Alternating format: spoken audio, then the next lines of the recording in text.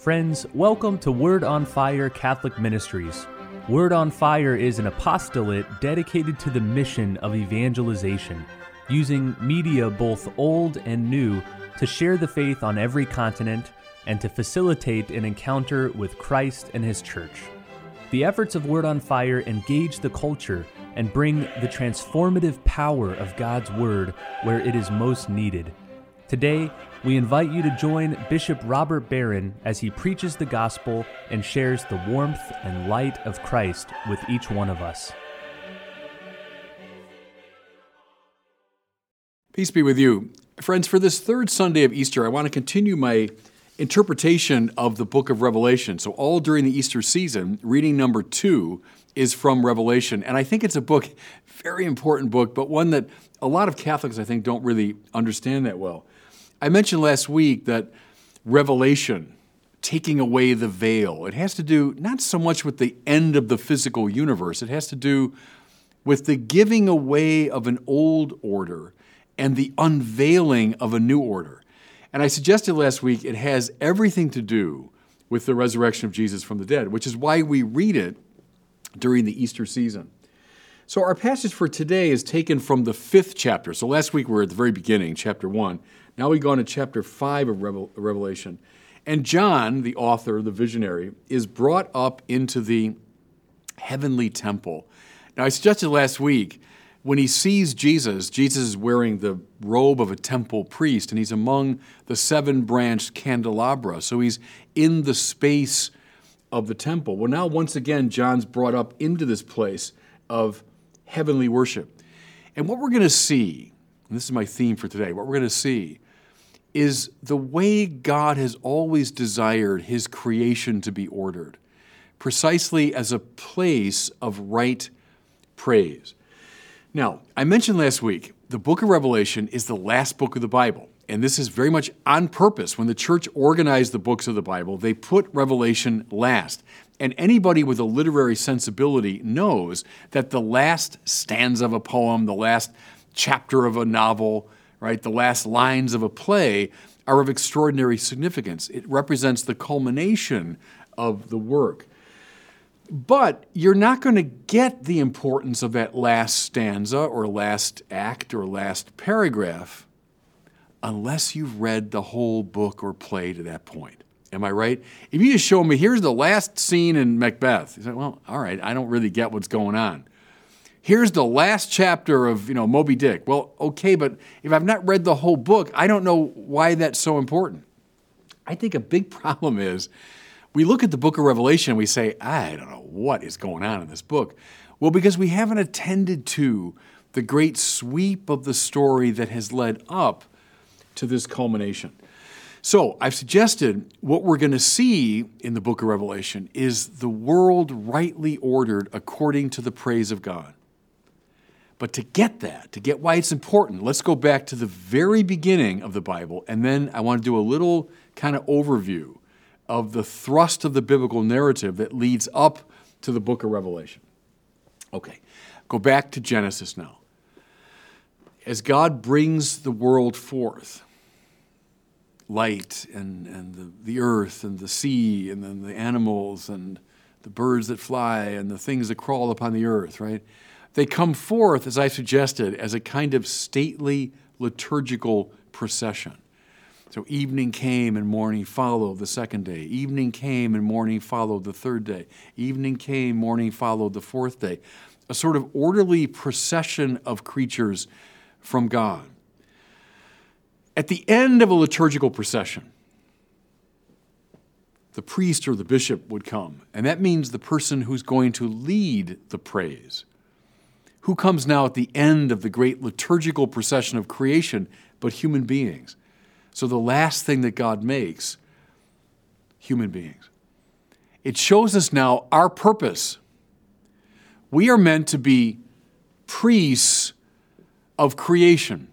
Stewards of it, that's true, caring for it, but ultimately priests, meaning those who will lead all of creation in a chorus of praise to God. When that happens, the world is rightly ordered. All of us, imagine now, the whole universe turned toward God. What that produces, the Bible holds, is peace among us. Now, things went wrong right away. So you're still within the opening chapters of Genesis. What do you find is right praise gives way to disobedience. Instead of turning toward God, the first human beings turned toward themselves, their own needs. And then in that beautifully evocative passage, this leads to a rupture between the man and the woman, and leads to a rupture between them and the serpent, them and the rest of creation. See, God's order falls apart when we stop praising God aright. God sends a rescue operation in the form of a people he will call a priestly people. How important that is. How important that is. Israel, he will train now in right behavior and in right praise. Look at all the time the Old Testament spends on teaching Israel how to worship God correctly. Think of law now and covenant and prophecy and temple, ritual, liturgy. All of it is meant to order human beings to the right praise of God and thereby to bring all of creation back online. Okay, did it work perfectly? No, because Israel remained so unfaithful. Think of the prophets now railing against corruption of the temple, railing against the corruption of the kings, railing against the infidelity of the people. So the rescue operation is imperfect because Israel is imperfect. Until the one who's called the glory of his people, Israel, comes. Jesus, the high priest, Jesus, the king, Jesus who sums up the best of Israel and in the course of his life, gives right praise to the Father. Listen now, everybody. Culminating in his cross, which is rightly seen as a great evening sacrifice unto God, bearing the sins of the world, having entered into our dysfunction, Jesus, as it were, brings us all back online. Bearing the dysfunction of the world, he gives right praise to the Father and thereby brings all of creation back into right order. This high priest of Israel, the glory of his people Israel. Do you see now how the cross and resurrection of Jesus is the culmination of this great story? It's what leads to the final book of the Bible, the unveiling of what God wants. Okay, so with that background, let's turn to the passage for today. As he looks in the heavenly court, he sees all these figures worshiping God. What are they saying? Worthy is the Lamb that was slain to receive power and riches, wisdom and strength, honor and glory and blessing. Whom are they worshiping? So it's the elders in heaven, it's the angels, it's all the living creatures. Whom are they worshiping? Not a earthly king, not some earthly potentate. They're worshiping a lamb, so like the weakest animal, and a lamb that was slain. So can you imagine a weaker image? A little lamb who's been slain. Well, the reference, of course, is to Jesus crucified. The one who's called the Lamb of God because he offered a sacrifice to the Father. The Lamb who was slain upon the cross is in fact the one around whom the worship of the whole universe properly gathers.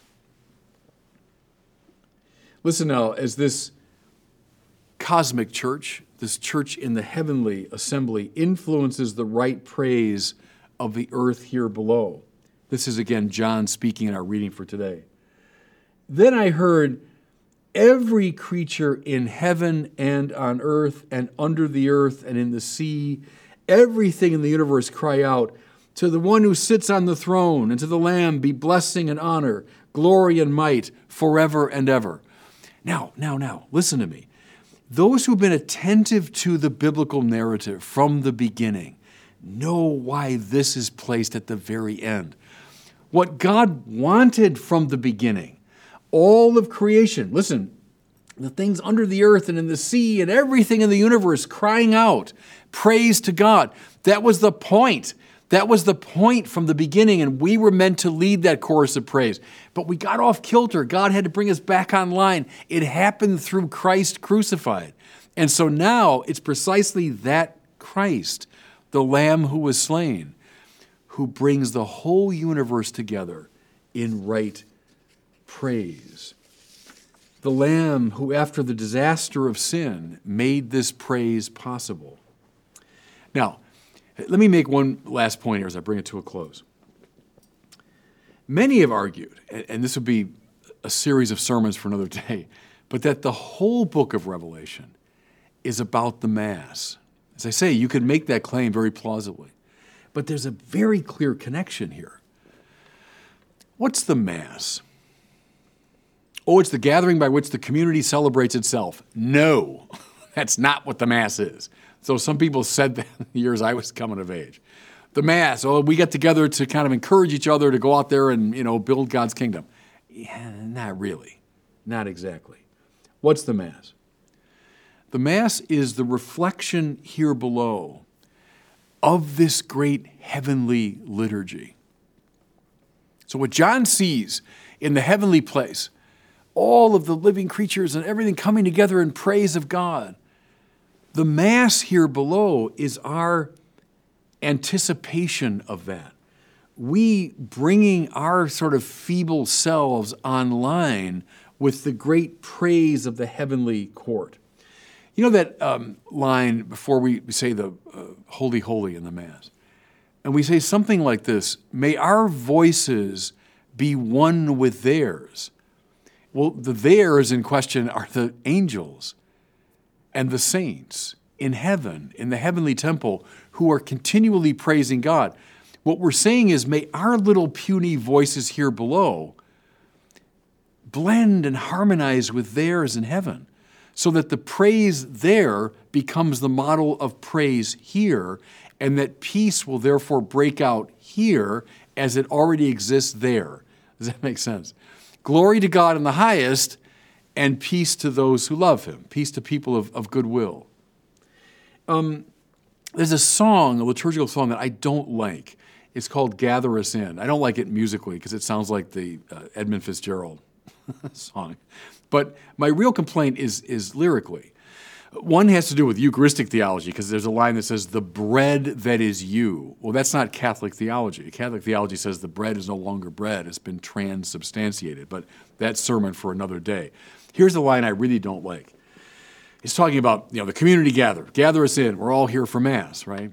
And so it's not in the darkness of buildings confining, not in some heaven light years away, but here in this place the light is shining. Oh, come on. That's exactly wrong. First of all, heaven isn't light years away like it's some spatial distance, like it's beyond a galaxy or something. That's the wrong way to think about it. But more importantly, the Mass is about heaven. It is about heaven. It's our link here below to the heavenly realm. We don't bracket heaven like, boy, we're just here, building up our community. Our community will not be built up properly unless it's connected to the community that praises God in heaven. It's the link between the two that is unveiled in this reading, apocalypsis, revelatio. What's being revealed here is the worship of the risen Christ that produces peace in heaven and peace on earth. More from the book of Revelation next week, and God bless you.